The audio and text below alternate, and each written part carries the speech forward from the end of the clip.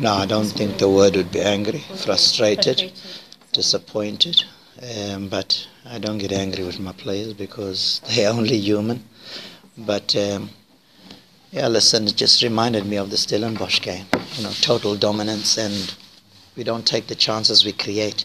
The scary part about such dominance is that, they get one chance like they almost done from Maloleke's free kick, and then against the run of play, they score. So, but listen, I'm just so happy with the effort, the intensity with which we played. I thought the boys were fantastic. This is a team that's in form. They went away to Cape Town City and totally dominated City away. They've won 2 of their last 3 league games, so they've been a form team, and for us to dominate them says a lot about us, regardless of us missing the goals. I thought the team performance was exactly what I was expecting from my team, and I said to the boys, this is the Chippa I know from last season.